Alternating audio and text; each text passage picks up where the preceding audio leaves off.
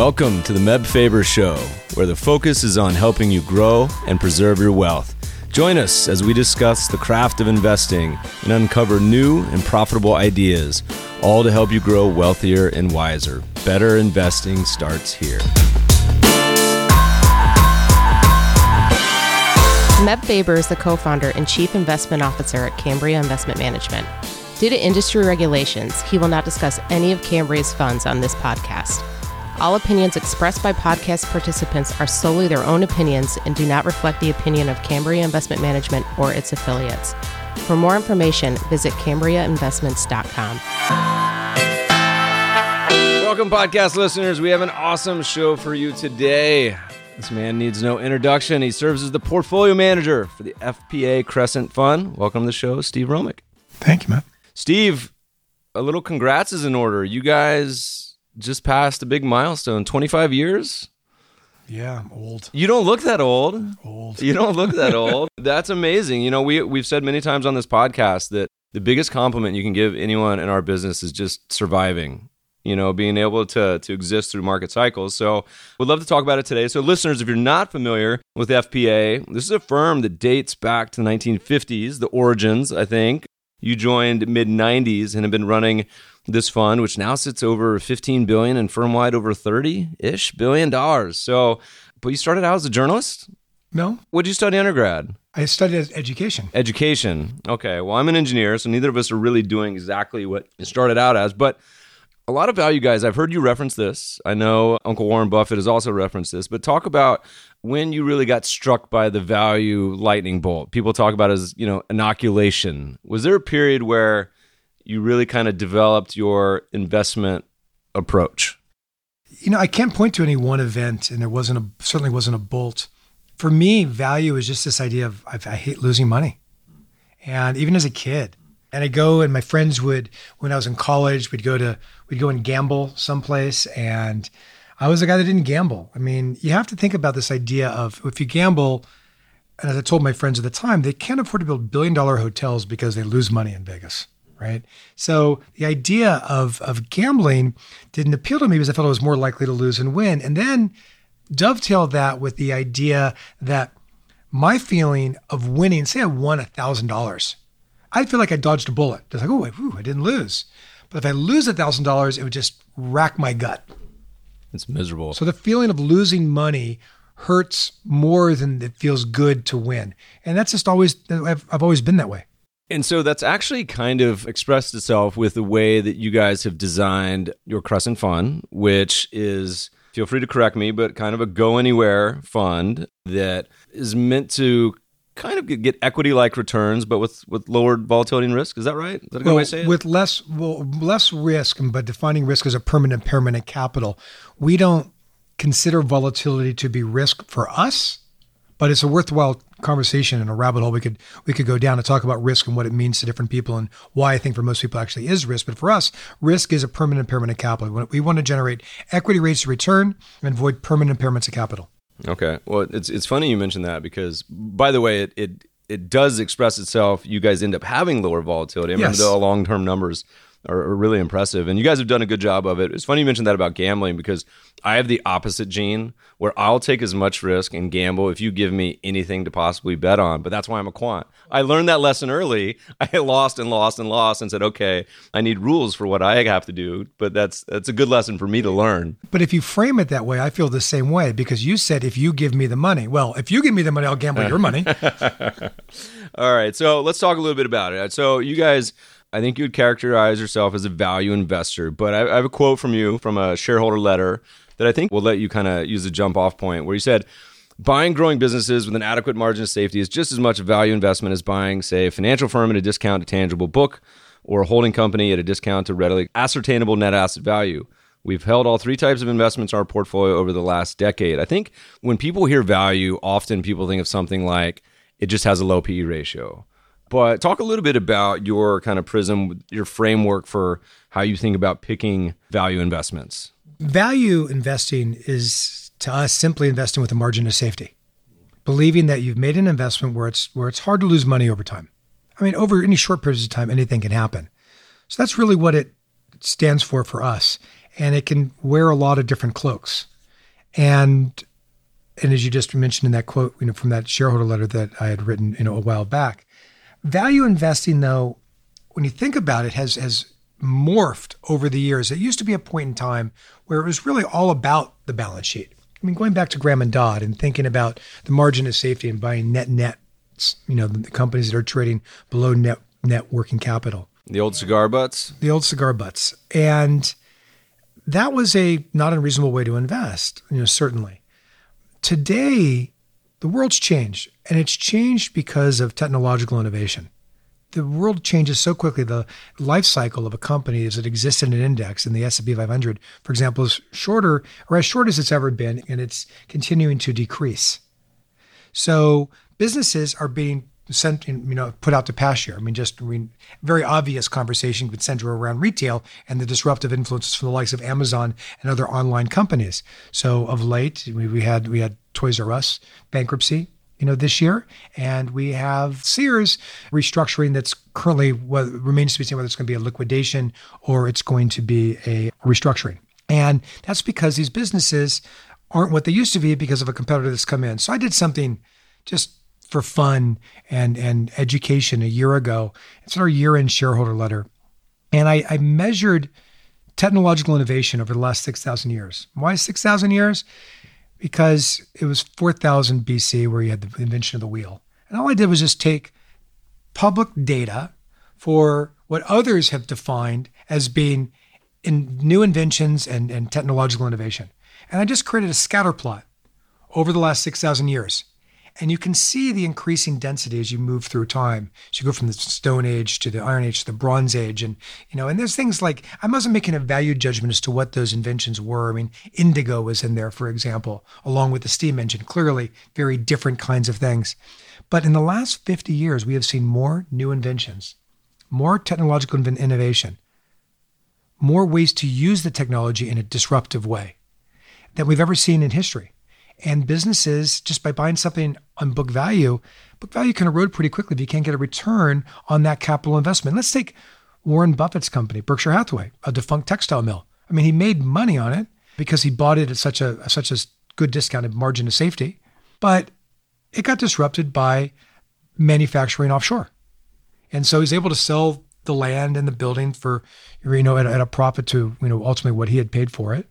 And so it ended up being not his worst investment, or certainly didn't lose money, but it certainly wasn't his best investment either. So when we think about making money, we think about value investing, we want to make sure that we have some kind of tailwind where the business is going to be better, at least in 10 years than it is today, ideally. I'm trying to think of unpacking that just 10,000 foot view on the life cycle of companies. Is the main reasoning just that knowledge compounds over time and the impact of technology? What do you think is just the creative destruction? Is it globalization? What's the reason that companies just don't last as long over the years? Do you have any good thoughts? Probably not. Yeah. I have some bad thoughts. Let's hear 'em. It's simply that, we were at a place where certain things get accelerated. If you think about life sciences and how that started with just a cancer and cancer drugs, we started just chemical compounds, that were very simple, compounds where you came out of mustard gas in World War I, and they found that it was killing cancers along with everything, all the other rapidly replicating cells. And that morphs, through time, and it becomes, you get a much denser molecule, and you end up with, biosimilars.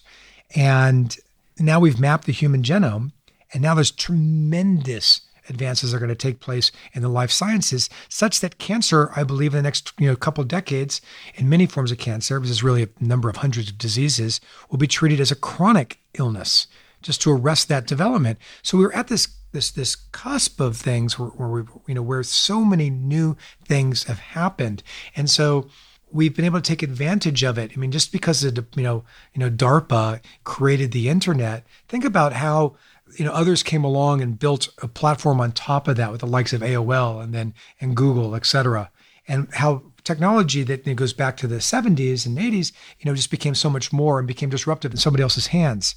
And so I think that it's very important to understand what can disrupt you, as much as it is to understand how can one benefit from that technology as a user of that technology. You're sitting with an iPhone, I think that's an iPhone, it's upside down in front of you, and that didn't exist 12 years ago. And now you have more computing power sitting here on the desk in that one little device than you had on your desktop 12 years ago.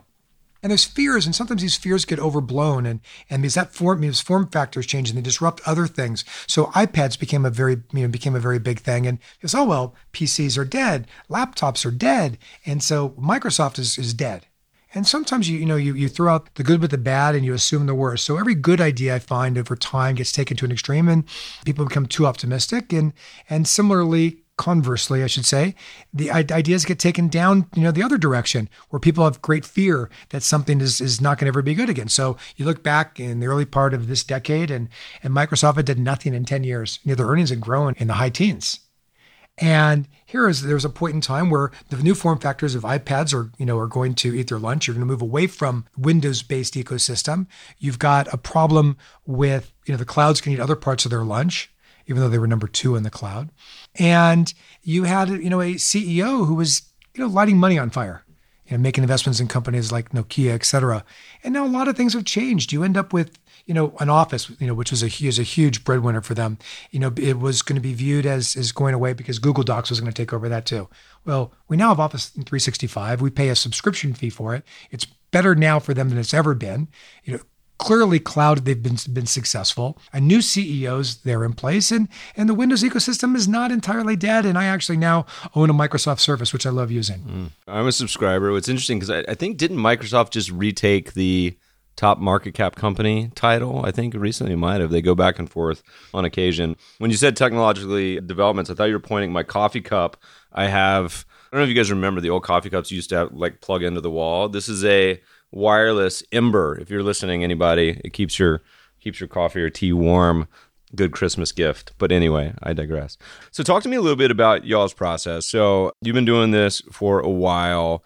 When you talk to investors and value folk, everybody's got a little bit different process. Some like me are a lot more quant-based. Some people, it's chatting with management, etc. You and I were talking about you used to follow hundreds and hundreds of banking companies around the world. What's the general framework? You got a team now. How's the day-to-day look for you guys? There's a team of 11. There's 10 research analysts on the team. The 3 portfolio managers, myself, Mark Landecker, and Brian Selmo, are analysts as well. We do work on companies. We visit companies. We build our own models. We're visiting with companies, and talking to them constantly, as well as people around the companies. Our job is to understand the business first before we can really start to think about investing in any business, understand what it looks like, the business and its industry. And that's what the 10 of us are doing, plus the help of a journalist that we've had on team in some form or another for more than a decade, where they help us gather information that is more qualitative around the company and its industry and help do due diligence, operational checks, for us in different companies that we're looking at. But if I were to oversimplify it, let's take it into 2 parts. Because you said we can go anywhere. So go anywhere can be a recipe for disaster because there could be lots of places for you to lose, a lot more places for you to lose money, domestically, abroad, in small cap, mid cap, large cap, in different industry groups, in different asset classes, whether it be equities, preferred stocks, junior debt, senior debt, bank debt, DIP loans, et cetera. We bought whole loans in 2010 and 11 from banks that were selling them, thousands of mortgages. These are not mortgage-backed securities, but the loans themselves. Even as part of a big basket, a $4,500 loan in Detroit that we made many multiples on. It was just part of a basket. So we look for equities and we look for debt, and over to drive the portfolio to wedge it between it. And equities, we largely consider 2 categories. The high quality growing businesses that we consider compounders, businesses that we're confident that the earnings will be higher a decade from now. Is that a Microsoft fall into that one or no? Microsoft bridge the gap between the 2. Okay. And the second are companies that we felt are the more traditional value investments that are just really inexpensive. And then we call them our more commercial opportunities.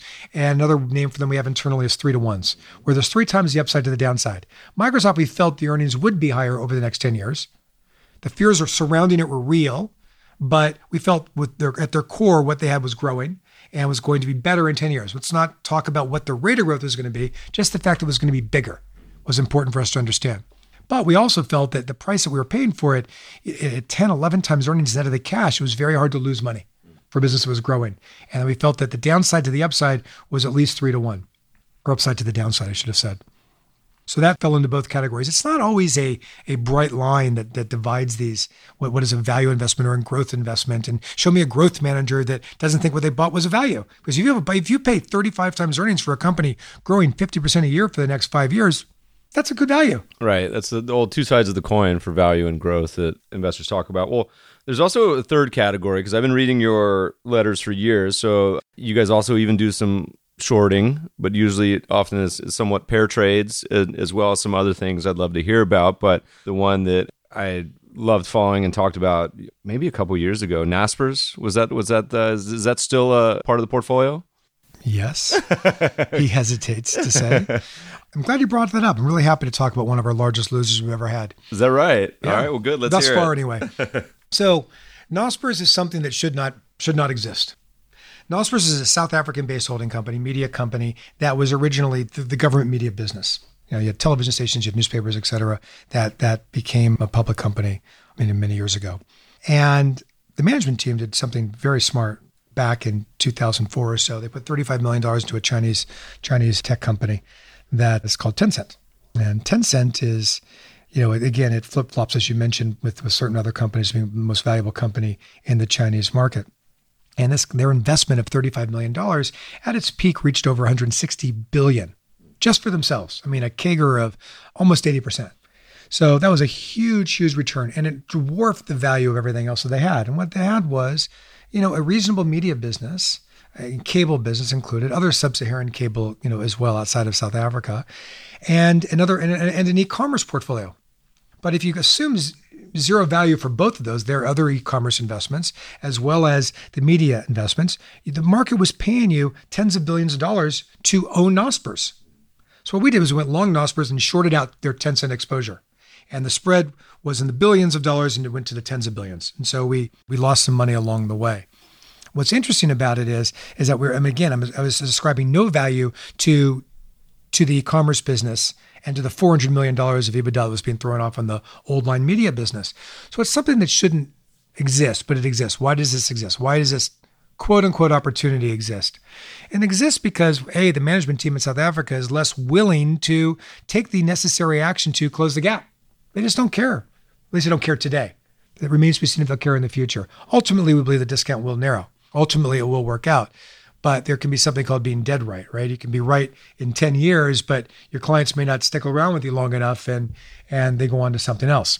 But what's interesting about it is that another reason why the gap widened out was so much interest was taking place in China that capital flows were going over there. And there's plenty of room in the Chinese market to absorb those capital flows. And the South African market, couldn't absorb the capital flows. And in fact, the company, Naspers, became so big, represented over 30%, or does stay over 30% of the entire index, that they started, recategorizing the index.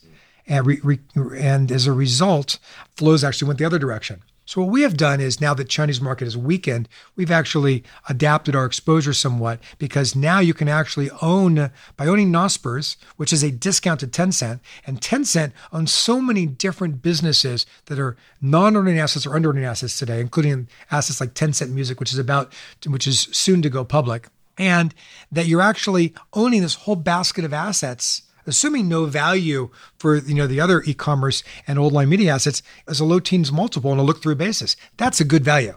So we'd be surprised if we don't make money longer term on it. And that's why, again, our focus is always to avoid permanent impairments of capital. Short term, this is the perfect example. Companies can trade anywhere, too high and too low. Well said. The other big part of the portfolio is often on the credit side. And you have another quote where you said, high yield bonds are like vacation homes. You go to them when the weather is nice. In this case, we mean stormy. And you want to invest, but I actually don't know the date of this. So you can tell me if this is still correct. But yields today are crappy, I think was the technical term. they should take the word high out of high yield. Talk to us a little bit about... Except in Colorado, your home state. Yeah, totally. And here, more and more here as well. So talk to us a little bit about how you view that side of the portfolio. So high yield as an asset class is, in distressed debt, is periodically attractive. One doesn't need to be there, as I've said before, all the time. You need to get an attractive, in anything, whether it's stocks or bonds, you need an attractive rate of return. So today, the high yield market is roughly a 6.5% yield in the U.S. Gross yield. And that sounds pretty good on the surface in the context of a treasury, a 3-year treasury is like 280. So that sounds pretty interesting, all else equal. But that's a gross yield. That's before any defaults, before any recoveries of those defaults. If you take history as a guide and assume, just as a placeholder, that historic defaults will be the future defaults and the recoveries historically will be the same in the future, you get to a net yield. That net yield is 2.1% lower than the gross yield. So now your yield drops from 6.5 to 4.4. That's not interesting, decidedly. And nor is 6.5% gross interesting to us either, because it's not, in our view, an equity rate of return over time. Or it shouldn't be. We hope it won't be. But if you look at the 4.4% yield, that's actually right on top of the investment grade yield. So why are people buying these bonds? And there's just too much money that's chased these things down, these high yield bonds, and people are reaching for yield. And that's always a risk, reaching for return. And so as a result, and this is true of not just high yield bonds, but different asset classes and industry groups, we go in and out of sectors and regions based upon where there is value, which is obviously, in our view, opportunity. So it's frequently going to where there's bad news or where there's something misunderstood. It means spending time in China today because the stock market's down 30% over there. It means spending time in 2009 on high yield because the market was getting destroyed. And in 2009, we didn't know what the Fed was going to do in the Treasury. And we were very concerned that we were on the precipice of a depression. I mean, it could have happened. More things always could happen than will happen. But at the time, stocks had not priced in a depression in 2009. But they certainly had priced in a depression, in our view, in the debt markets. So we were able to buy debt with huge yields. I mean, excess of 30% yields with terrific, asset-backed loans with huge margins of safety. And that's where we allocated a lot of resources. So our portfolio went from 5% distressed debt and high yield to the low 30s in about 5-6 months as we aggressively allocated our resources to that asset class. And that same thing's true of large cap tech. When we had nothing in it for years, then we went a lot into it. We didn't own any mortgage-backed securities forever. And then we started buying mortgage-backed whole loans in the example I gave earlier. And we had never until December of 2017, just a year ago, had never owned a municipal bond in the portfolio. And yet we now own Puerto Rico. You want to expand on that a little bit? I would love to hear the thesis there, because for a long time they were in the news, less so today. Puerto Rico, you mean? Yeah. Well, we were able to buy general obligation bonds and certain other, parts of the capital structure, at very large discounts. We're going down into the 20s. We didn't know for sure it would be par. We felt that there was probably more bad news, or the bad news there was real bad news. I mean, the company's been devastated, by a poor economy compounded by a major hurricane, a complete devastation. And yet we felt that there was too large of a discount. It wasn't as bad as far as these bonds were concerned, and they're worth more than 25 cents on the dollar. We did a Opportunity Zone focused podcast and noticed that recently on the tax incentives that the whole country's the entire island is an Opportunity Zone. So hopefully that spurs some economic growth. It remains to be seen how those play out. But it's an interesting point that you're making, though, is you talk about the Opportunity Zone and the whole territory is an Opportunity Zone, but decisions that are made at a point in time have long range ramifications. We're very mindful of that. And we try and think about what's coming down the road. What is disruptive? I mean, you could bought Blockbuster Video in the mid-90s and still have it in business in 5 years and 10 years. And it's a company we wouldn't touch because we actually were short Movie Gallery, and there was another company we were short as well. So I've gotten old. I've forgotten the other company. But we were short 2 companies in the space, but we weren't short Blockbuster. But we knew that the pipe to the home was getting fatter. We knew that pay-per-view was ultimately going to happen. And we knew that was ultimately going to be disruptive to Blockbuster's business. So why were we going to sit there and try and be smarter than what was actually coming down technologically? Now, we didn't know Netflix was coming. We didn't see that. We didn't know the red envelopes were going to be delivered to your door with CDs, which was disruptive even before the pay-per-view ended up taking hold. So we're very, very cognizant. We try to be careful that these long-term decisions impact different businesses. And it impacted Puerto Rico because they took away the tax haven that it was. And it takes a long time for it to cycle through.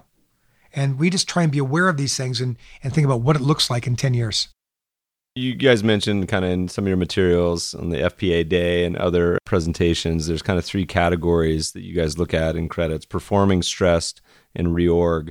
Are all three areas you guys pretty lightly invested at this point in the cycle, or are there areas you're still... Back out Puerto Rico, we're just a few percent. Before we get to the third main part, which is cash, there's also a farmland element I saw. You guys still have any... We do, but we shouldn't dwell on it because it's such a small investment. But we have the ability to do... Going anywhere means we can do lots of different kinds of things. And so we own farmland, we own a container ship, in the portfolio. We have some interesting things in the portfolio. We have to be careful. We're a public fund. We can never let these kinds of investments get to be too large because we want to make sure that if somebody once chooses to redeem, that they're able to get their money back. Yeah. I mean, farmland's particularly interesting to us. We come from, on my father's side, a family of farmers, Kansas, Nebraska. And for a long time, for a lot of the 2000s, a wonderful asset class, but then got kind of distressed for some years. But there's not a lot of opportunities for public investors to invest in farmland. There's only a couple REITs, sadly, and most of the funds are still private, but a really cool asset class. I'd love to see more development at some point. No, I agree with you. I think there should be. I think it's a great asset class. I think people have to understand what it is and have a long-term view, because you're not going to get if you think of it like a REIT, you're not going to get the big cash flow yield that an apartment REIT will give you.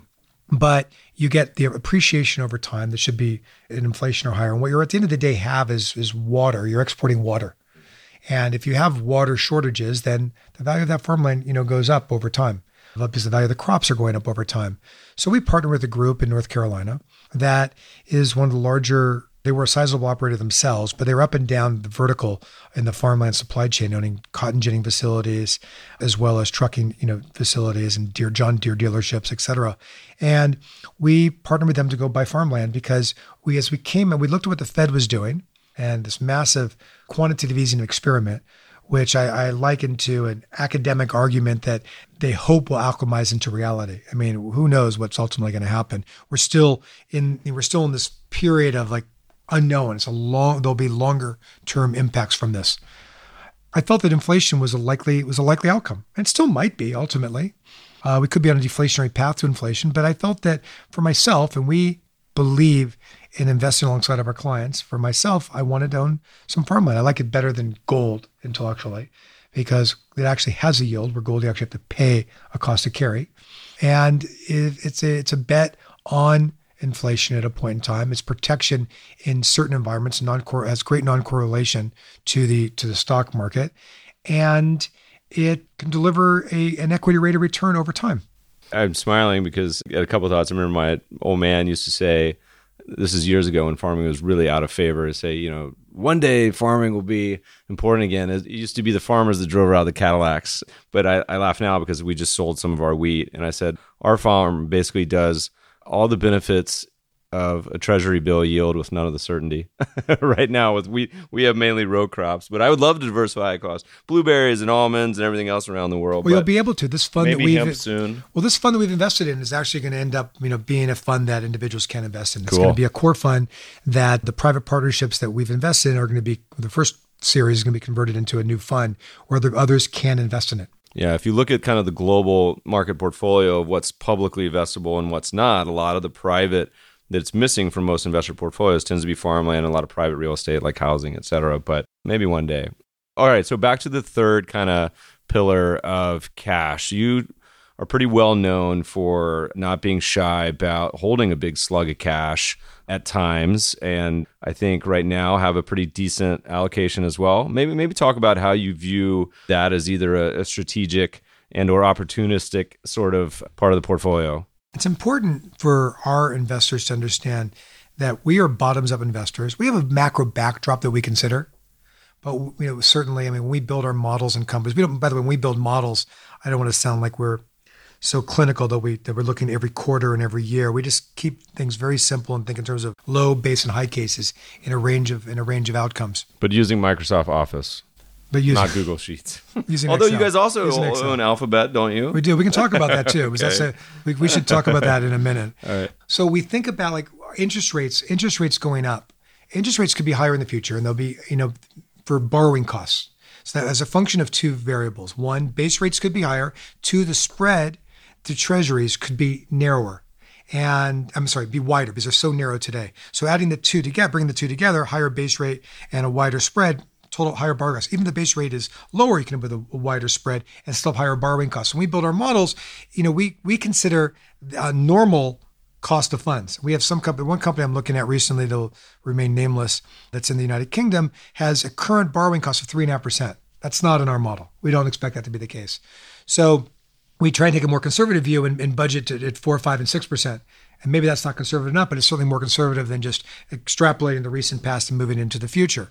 So when we think about, the macro backdrop, it's just to go and build a model to look at companies from the bottoms up and direct us to certain areas of certain asset classes or certain regions.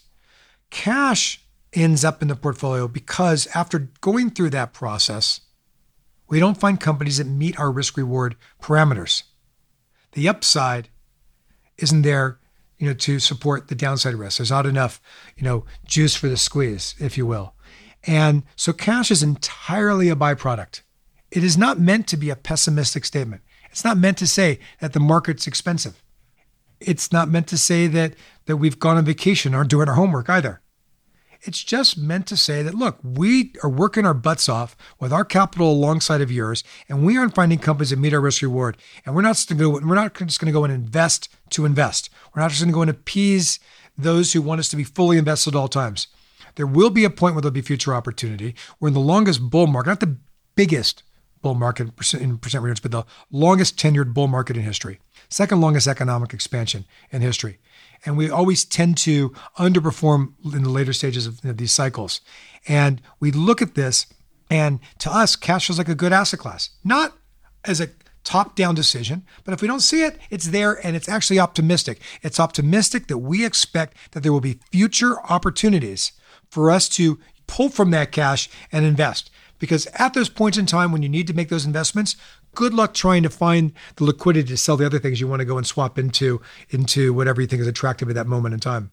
We have a pretty broad range of ages of people listening to this podcast, many of which are on the younger side that maybe had invested through 2008, 2009, but probably not the late 90s bear market as well in the U.S. But maybe talk a little bit about, as we go through cycles and think about long term, it's so hard in our world where investors want to talk about months or quarters, even years. And you famously came on to FPA in the mid-90s in a pretty difficult environment for value investing in general when it came to the late 90s. Maybe talk a little bit about that experience and how you even survived it. This is terrific. We talked about Nospers. He's talking about me hardly surviving the late 90s. Well, you decided to stay on for a second hour and we get all the good stuff. The late 90s were tough. The late 90s, we underperformed the market massively in 1998 and 1999. I was on the cover of Money magazine in 1998, and it was literally like the Sports Illustrated curse. My performance, the performance of the fund, relative to the market, from that point forward, I looked like an idiot. But I was never as stupid as I appeared. There's a lot of what was actually happening at that time, a lot of ridiculous investing and bidding up of companies in the internet and tech space to levels that were untoward, unheard of, and ultimately unsupportable as we came to find out. Companies were trading at levels that were more expensive even than in 1929. Companies, instead of trading, RCA in 1929-30 was trading like 86 times earnings. And you had companies trading at 500 times revenues. It was complete insanity. It was happening. Oh, here's a $2 million revenue company. Let's go value it at $1 billion. It was nuts. So in those 2 years, we were down slightly and the market was up. We were in the high 50s behind the market over 2 years. In 2 years, I think the only reason that we had any money left in our fund was that people forgot either A, forgot they had money with us, or B, felt badly and didn't want to redeem. Or may have passed away. Yeah, well, there's That's that. the third bucket. But then 2001 and 02 came around, and we ended up being validated. So I mean, in 1999, the stock market was up 21% and change, and yet more than half, that's the S&P 500, and yet more than half the stocks in the S&P declined in value that year. So it was not a broad-based market. Value was out of favor, high yield was out of favor, and small cap was out of favor. So we allocated our resources to high yield, small cap, and value, and we're very, and we're aggressive about it. And we made money in 00, 01, and 02, and yet each of those 3 years the stock market was down. So when you look at 2002 and look back over the 5 years, including 1998 and 1999, which is a terrible start for that 5-year cycle, we ended up 42 points ahead of the market. So something to be said for having a philosophy and sticking to it and not always trying to worry about what's happening this month or next month. Always think about where you're going to be in 5 to 7 years. That's how we think about that in terms of rolling periods. You had mentioned something that I think is important where we talk a lot about with valuations, which, so many people want to focus on what's the good buys and what might be cheap. But the challenge with a lot of investing approaches, it's avoiding the big, really expensive, nasty stocks too, And so do you see any echoes? That was obviously a painful period, and this period has been a graveyard for a lot of really famous managers have really struggled. You guys seem to just keep chugging along, and I think only had 2 or 3 down years since inception. Do you see any kind of rhyming right now with today's market with the late 90s or nothing comparable? No, because I'll show you a chart when we're done. I think I have it in my bag. But we focus on skew and the skew and the standard deviation between the cheapest stocks in the market and the average stocks in the market. And in 1999 to beginning of 2000, you had a massive skew. There were the cheapest companies in the market were trading at a big discount to the average price company in the market. And that gave us a huge opportunity. Today, there's very little skew. The difference between the cheapest stock and the average stock is fairly narrow. So there isn't that opportunity for us to go in and spread our wings and show what we can do because the market's been moving more or less up or down together. The last time we had a little bit of skew in the market was at the end of 15, beginning of 16. And if you recall that moment in time, we ended up with banks and energy companies and certain telecom related businesses were out of favor. So there was a little pop, a little fragmentation and balkanization in the market that created some opportunity. We were able to put a lot of capital into banks in particular at that point in time. But ever since then, it went right back to this level of very, very little skew. And so we don't see that rhyming. And I wish we did, because I'd love to be able to say that our portfolio is dirt cheap like it was in 2000. It's not expensive. And we can look ourselves in the mirror today with greater honesty and satisfaction that our portfolio is a more reasonable portfolio for us to make money on over the next 5 to 7 years than our portfolio was even a year ago. So you're positioned a fair amount, I believe, in kind of what people would consider tech or large tech, IT maybe, a smattering of financials. And feel free to talk. We were going to talk about Alphabet a little bit, but also the extension of this question is, how does the rest of the world look to you too? Does it look better beyond our shores, or you spend most of the time finding opportunity here? On the one hand, here is more expensive than elsewhere. But on the other hand, you can invest here, particularly in large cap companies, and get tremendous exposure offshore. I think it's the mid-50s of the S&P 500 companies have revenues coming from outside the United States. So less than half their revenues are coming domestically. So you can get a lot of good international exposure by buying U.S. companies, but they're priced, quite well. There is opportunity offshore, but like for like companies in different parts of the world we're trading at similar values. The Chinese blow up, that's less true in the last few months than it had been. But if you could go and buy, an Oracle here, an SAP in Germany, Unilever in the Netherlands versus Procter & Gamble here, Google here versus Google and a Facebook and, compared to an Alibaba and a Tencent, over in China. These companies are trading at similar valuations. When you look at a lot of these different markets, the level of valuation looks cheaper on the surface, but there's not the same governance that exists there that you have here. In fact, in China, you have to accept the fact that you don't actually own the company. You own a WOFE that owns part of a VIE that the government may decide you don't have a right to in the future. So there's certainly that risk that exists. But I like the fact that you got the SEC looking over our company's shoulders.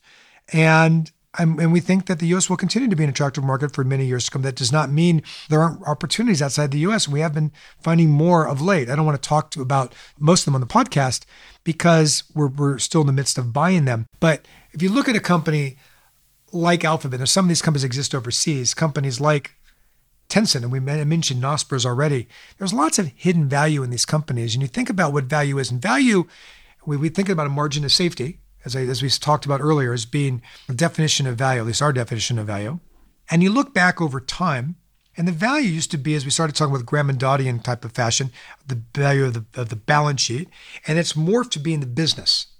But you have to understand the business. And that's not as easy to understand the business as just understand the balance sheet. It's easier to understand a piece of real estate and rather than what a business might be worth and the cash flow might throw off over the next 5 or 10 years. And so there's more chances to be wrong, I would argue, but there's also a lot more chances to have growth. And let's take Alphabet as an example, Google, as most know it. Google's market cap is $700 million, $700 billion, which was only $700 million, $700 billion. And the company's got $100 billion in cash. So take that out. Now it's $600 billion. The company's estimate for next year, these are just consensus estimates, are not ours, is $41 billion of income. You're trading at 15 times earnings. Next year's earnings, if you take out the cash. But there's more adjustments that one could really make. They're burning through after taxes a few $billion a year on moonshots. They got companies like Waymo that they own in there. I haven't taken that value out. It's not worth zero. Waymo is, last year's, I don't know the numbers for 2017, but 2016 numbers, they drove 635,000-ish miles autonomously with only 100 and I think it's 24 disengagements. And you go look at the next nearest one, which was which is Cruise, which is owned by General Motors. It drove less than 10,000 miles and had 140 some odd disengagements with a fraction of the miles driven. SoftBank made an investment in Cruise, GM's Cruise, and capitalized at the equivalent of $11.75 billion-ish. I don't know what Waymo's worth. And I'm not saying the number that SoftBank and Masayoshi-san paid for Cruise is the right number. But let's just use it as a starting point. If $11.75 billion is right for Cruise, Waymo's worth a lot more. We are using in our model $25 billion. We've seen other analysts come up with numbers as high as $175 billion. I'm not saying that's right. I'm not saying $25 billion is right. It's not zero. You've got all the other non-earning assets like Lyft that they own a piece of, Airbnb they own a piece of, the non-earning assets. They have YouTube. Now YouTube, we don't know exactly what it's earning. It's not zero, but I would argue it's probably still under earning, what it could be earning, 5 years from now. So you should take off something out of that $600 billion we had left. The $700 billion market cap, less $100 million in cash, less something for these non-earning assets. And the $40 billion in earnings that you're going to have next year, if that number is the right number, you can add something back to that for the moonshot, investments they've got. So the multiple ends up being lower still for a company that grew 20% last quarter. That's not an expensive stock. I have a soft spot in my heart for Google because you mentioned as a Tahoe guy, I used to live in Tahoe, and Google used to throw their pre-IPO yearly parties in Tahoe. So they'd rent out all of Squaw. And for someone who was essentially a glorified ski bum at the time, I was friends with all the industry folk that were local. And so all my Google friends from San Francisco, you would only get like one invite and 2 drink tickets. But my friends helped set up like the tents, and they had like 9 tents with like flamethrowers and ice sculptures. Again, this is pre-IPO, so they would just spend all the money in the world. My friend came home with an entire roll of probably 300 drink tickets. He's like, the guy that helped me set it up, he just, here, you guys can have it. Anyway, so we used to go to the annual Google party, but I got ejected because a girl came up and looked at me, and I didn't look like Google material. Had a big beard, was wearing a puffy jacket. And she says, which Google office do you work in? And I said, with utmost confidence, as portfolio manager, we know that's you display confidence. You can fool anyone. I said Singapore or something, somewhere in Asia. And she knew I was probably lying, but couldn't tell why. She goes, what's the address? And I just named some address. and she was befuddled and just like stormed off. But eventually I got kicked out of the party. But that was pre-IPO. Things were much more fun when they were a private company. I'm trying to think about what part of that story gives you the soft spot. A soft spot to hate it. I've been short for years. Just kidding. I'm a quant. I don't even know. We probably own it. I have no idea. We may own it. We may not. But that's interesting. So you touched on something prior to kind of the Google thesis, which I think is interesting that not a lot of people talk about as far as the U.S. exposure. What they don't talk about, everyone thinks about country and equity investing or sectors. You could easily have companies domiciled in Spain or UK or anywhere that would have all of their revenue in another country. So it's really somewhat of an arbitrary. And I've been waiting for a enterprising ETF company. It's not what we do, but for someone to build revenue-based indices rather than location-based. But if you're listening, Blackstone, feel free to steal that idea. It's not something we do, but it's always something that I've thought about, but rarely people talk about. It's a good example because we bought a number of years ago Aon. Aon was based in Chicago at the time, and then for tax reasons, it moved to the UK. I mean, less than 10% of its revenues or so come from the United Kingdom, and that's where it's based. Yeah, it's kind of like artificial doors that people put up. All right, so we only have you for so much longer. I'll talk about a few more things. You guys list on your website, I mean, it's required information anyway, but portfolio managers investing in your own funds, and you mentioned investing in your own funds. Is that something you find important? I mean, having skin in the game, or is that something you think is just kind of an afterthought and it doesn't really matter as much because you already have exposure? What do you guys think in that terms? I think it has to be true. Yeah. I think it has to be. I mean, I believe that if you don't do that, you are working. I mean, and presumably you're working. You either A, don't believe in what you're doing, and you're putting your money someplace else, and then why should everybody else put their money someplace else? Or you're spending money on companies, spending time on companies that that you're considering investing for yourself. That's the resource that should otherwise be applied to the portfolio that you're managing. So we feel very strongly that your energy should be aligned with your pocketbook, which should be aligned with your clients. We agree. I mean, we are consistently frustrated. I put 100% of my net worth in our funds and strategies, but there's a stat that Morningstar does. It's like 50 to 80% of mutual fund managers have zero, not even the less than 100K. It depends on category, of course, but zero invest in the fund. We've always thought that was a little odd, to say the least. But I do want to make a distinction, though. I think we're talking about equity funds now, because if a bond manager, I can understand why they would have less. You can be a successful manager, focus on that, and then put money with an equity manager. It's a different risk profile. Right. Totally agree. All right. So as a former education guy, and for someone that works in a world and sector that is notorious for having a massive education gap with investors, and I'm not just talking about individuals in retail, but pros alike, where I think it's really hard to bridge that gap. How do you guys approach chatting with investors? I mean, there's a lot of famous research out there on people, and fund managers that the time-weighted returns are, so much worse than the dollar-weighted returns, and people chasing performance and everything else. I oscillate. So half time I spend thinking it's a very worthwhile cause to try to educate people. The other time I say people are going to be human and do stupid shit over and over and over again. Just throw up my hands. What are your thoughts on education in general and approach to y'all's shareholder base? I think both your statements you made are true. I think some people don't want to learn, and you can't teach somebody who doesn't want to learn. And so it does make sense on the one hand to let the performance speak for itself, and cash will go in and out based on visceral reactions tied to recent performance. On the other hand, many investors do want to learn. I can't imagine there's anybody listening to your podcast who's not here right now listening to this who doesn't want to be educated. So when we write and when we speak to them.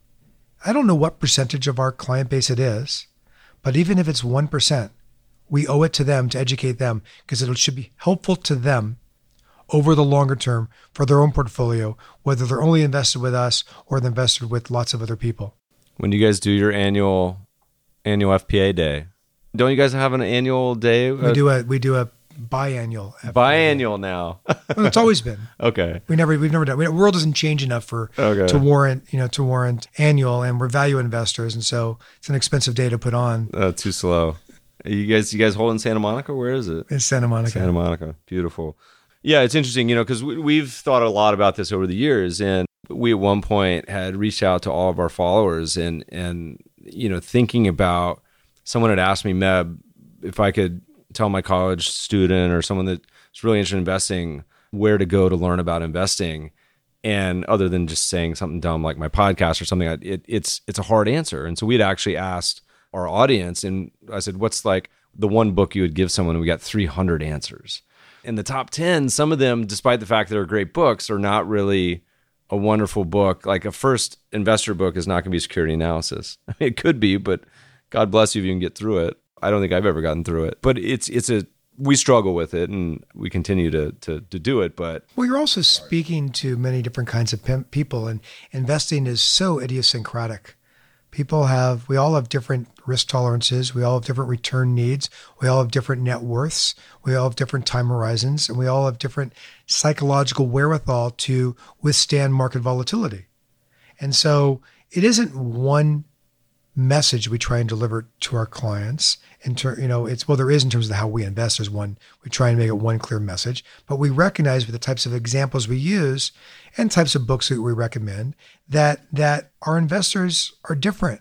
So we try and find different ways to connect with different people and yet still say the same thing. So for someone who speaks a lot to, I imagine, institutions, RIAs, advisors, individuals, all of your various shareholders, what sort of advice or thoughts would you want to convey about them thinking not just about your fund, but investing in general? Is there anything that you're like, oh my God, I always want to say this? Is there a mindset or something you want to pass on at all?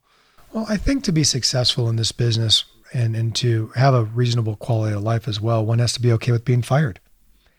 I don't care if you're a portfolio manager in a mutual fund or separately managed accounts, or a RIA, a stockbroker, an institutional manager, working for a foundation or endowment, pension, et cetera. You have to be okay that you're not going to please everybody all the time. And if the expectation is somebody looking for that pleasure, that you can want that yearly outperformance, then I think that you're asking for a disaster. I think we're more comfortable with us thinking longer term and making sure our clients think longer term to the best of our ability. And there's points in time when we go through cycles where we've got a redemption cycle, we have a contribution cycle, and it's an ebb and flow to it. And far be it from me to ever complain about that, because I'm very fortunate to be in the position I am, to have the kinds of clients we do have, and have the business that we do have, and have the partners that I have in at First Pacific Advisors, and starting with Mark and Brian as my co-PMs. Very, very fortunate in that regard. But we can't expect that if the world is entirely rational, there's no place for active management. So if the world then, I would argue, is not entirely rational, that there will be opportunities to take advantage of emotion, to sell into favorable emotion and buy into moments when people are fearful. I can't then expect with our asset base, with as much money as we manage, that our clients are not going to be, to a great extent, the market. So you can't have it both ways. It's sort of the agony and ecstasy of being a public fund manager. It's trying not to get too despondent when assets go down a bunch. We've experienced it many times, and also trying to get too excited and think you're the most brilliant person in the world when they go up. What do you think about sentiment right now? Do you feel that it's euphoric like at other times, or do you think it's just pockets, or do you think euphoria is even required for this bull to end?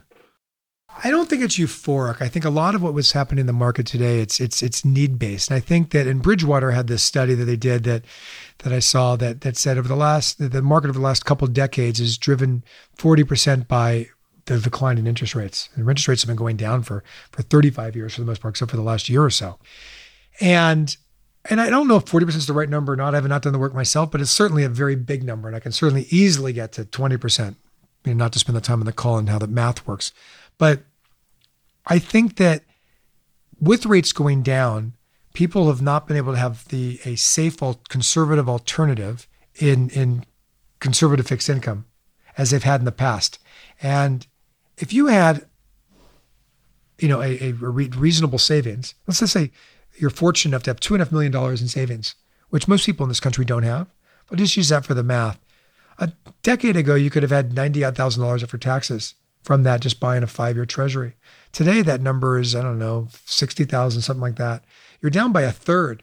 And if you were living off that money, if that's in this hypothetical, if you were living off that money, what do you do with that $30,000 gap? You only have a few choices. You can reduce your lifestyle, hard to do. You can spend principal, hard to do. You can take on more risk. Well, that seems easy because my advisor's telling me that I can't lose over on this. But I think that's problematic. I do think that and as a result, what we've seen is there has been an increase in household investment in stocks. And what I did was, and I'm going to show you a chart that you can use in one of your... Yeah, we'll post them in the show notes. That I think is interesting. It's household equity investments. Is it an indicator of market returns?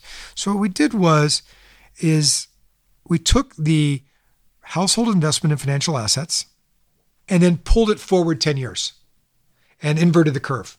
The reason why we pulled it forward 10 years and the reason why we inverted it is so that it could align better with the other line item of the chart, which is trailing 10-year returns. It's as if to say does the household investment in financial assets suggest what the next 10 years returns will be like? And you can see what this chart looks like. It moves up and down together. Well, you can see the peak here, which appears to be a trough in this chart, that was back in 2000. And the returns in the next 10 years were solidly, and that was almost 50% in your exposure at that time, or give or take. And the returns were solidly negative in that next 10-year period. So today, where we are, when looking forward, household exposure to financial assets is the second highest level it's been since the early 1960s. It's approaching 45%. And if the past predicts the future, which it doesn't, there'll be movement around this. It suggests that the future rates of return over the next 10 years will be in the very low single digits. And it won't be. Maybe it's slightly negative. Maybe it's 6-7%. It's not going to be the historic averages. Do you see any catalysts? I don't know that there has to be one, and they're often obvious in retrospect, but that would cause the most pain as far as like this bull market to end, whether it's just valuation, but is it debt? Is it Fed policy? Any catalyst that you think could derail? There's so many variables. And as I said earlier, more things could happen than will happen. Catalyst is a continuing rise in interest rates that freezes out the consumer in the U.S. and in other countries. I mean, it's harder to buy a home today than it was before because your borrowing costs are higher than it was a year or so ago. And it's also true for companies that have to refinance their debt. There are more zombie companies today that exist around the world because they can afford to pay their interest. They're just going to have a problem refinancing their principal. So there's more of those companies. And so rates going up are going to go push those companies, over the edge, many of those companies over the edge with more bankruptcies. And so a rates going up, a recession can be could be the driver. I don't know what it will be. I know there's a lot of things that will magnify it and potentially catalyze it, including the rise of corporate bonds. Corporate bonds a decade ago were $4.5 trillion. And it broke down roughly, call it $1.5 trillion in high yield bonds and levered loans and $3 trillion in investment grade. Today we're talking over $9 trillion in corporate bonds. We've had a doubling. So the rate of corporate bond growth has been a double of the rate of the economic growth. And you can't say that if a company borrows money that hasn't in some form, found that some of those dollars have found their way into the economy. Clearly it's been stimulative to some degree. We can argue about to what degree. But of the $9 trillion, you have $3 trillion of high yield bonds and levered loans. So that's a doubling as well. And you've got $6 trillion of corporate bonds, a doubling of investment grade corporate bonds, a doubling.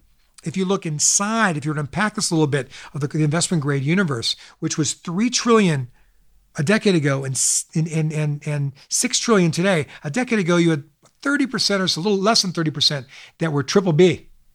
So call it 800 billion, 900, somewhere in that range. Today, of the $6 trillion in investment grade, more than half are triple B, one notch above junk.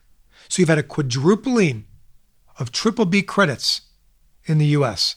And that's going to pose a problem in the next downturn. Maybe we'll start the tail risk equivalent of the corporate bond bearish fund. People would probably love that as an ETF. Buy a bunch of puts on the corporate indices. We got to start winding down. I promised I would only keep you for a certain amount of time, and we've already passed it, but I have probably 5 more pages of questions. So we might have to have you back in 6 months or a year. But there's a couple questions we always ask people at the end. One in particular has been, as you look back over your career, what's been the most memorable investment or trade? It could be good, it's bad. We've covered a lot of your tough ones today, man. So you can give it a good one too. Or you can give both. You can give both. It's usually the first one that comes to mind. Well, the most memorable for sure for me was really taking a portfolio and shifting it to distress and high yield in 2009. It was really, really fun. We just felt it was so hard to lose money. It's always funny to me because was that a really difficult decision, or was it actually kind of like a Christmas morning feeling? I mean, I feel like, the world was collapsing so much around us. I remember being at a value investing conference and watching a famous hedge fund manager speak, and he said, I like this stock at 10. I think you can go to 30. And while he was speaking, the stock went down to 5. Is that sort of environment where like things in every day, like it was just going crazy. I'll close with this. I don't think it's like Christmas morning, because that means the presents are there. I think it's like Christmas Eve, where the tree is dressed, and we really do expect that Santa Claus is coming because he's come every year. That's a good analogy. We're going to wind down. Where can people find more if they want to follow what y'all are doing, your writings, your portfolio management information? What are the resources? Where do they follow you guys? www.fpafunds.com is our website, and our fund that I'm a co-managing partner of the firm, and the fund that I manage is the FPA Crescent Fund that we're talking about here today. Awesome. I was going to end this. I was going to ask you about this, but maybe we can just end this with the acronym WTF, which is what your mom asked you what it famously meant and said, wow, that's fantastic. Now she uses it all the time. So it's actually my brother's initials who's visiting right now. So we have a lot of WT mugs and hats at our house. So every time I see it from now on, I'll say, wow, that's fantastic, Wayne, as his name. Steve, thanks so much for joining us today. Thank you. Thanks for having me. Listeners, we'll post show notes, some of these charts, all the links to FPA and all other goodies for the holidays on mebfaber.com/podcast. Send us your thoughts. Feedback at themebfabershow.com. Any questions, comments, complaints, etc. You can listen to the show, subscribe on iTunes, Overcast, Stitcher, my favorite breaker. Thanks for listening, friends, and good investing.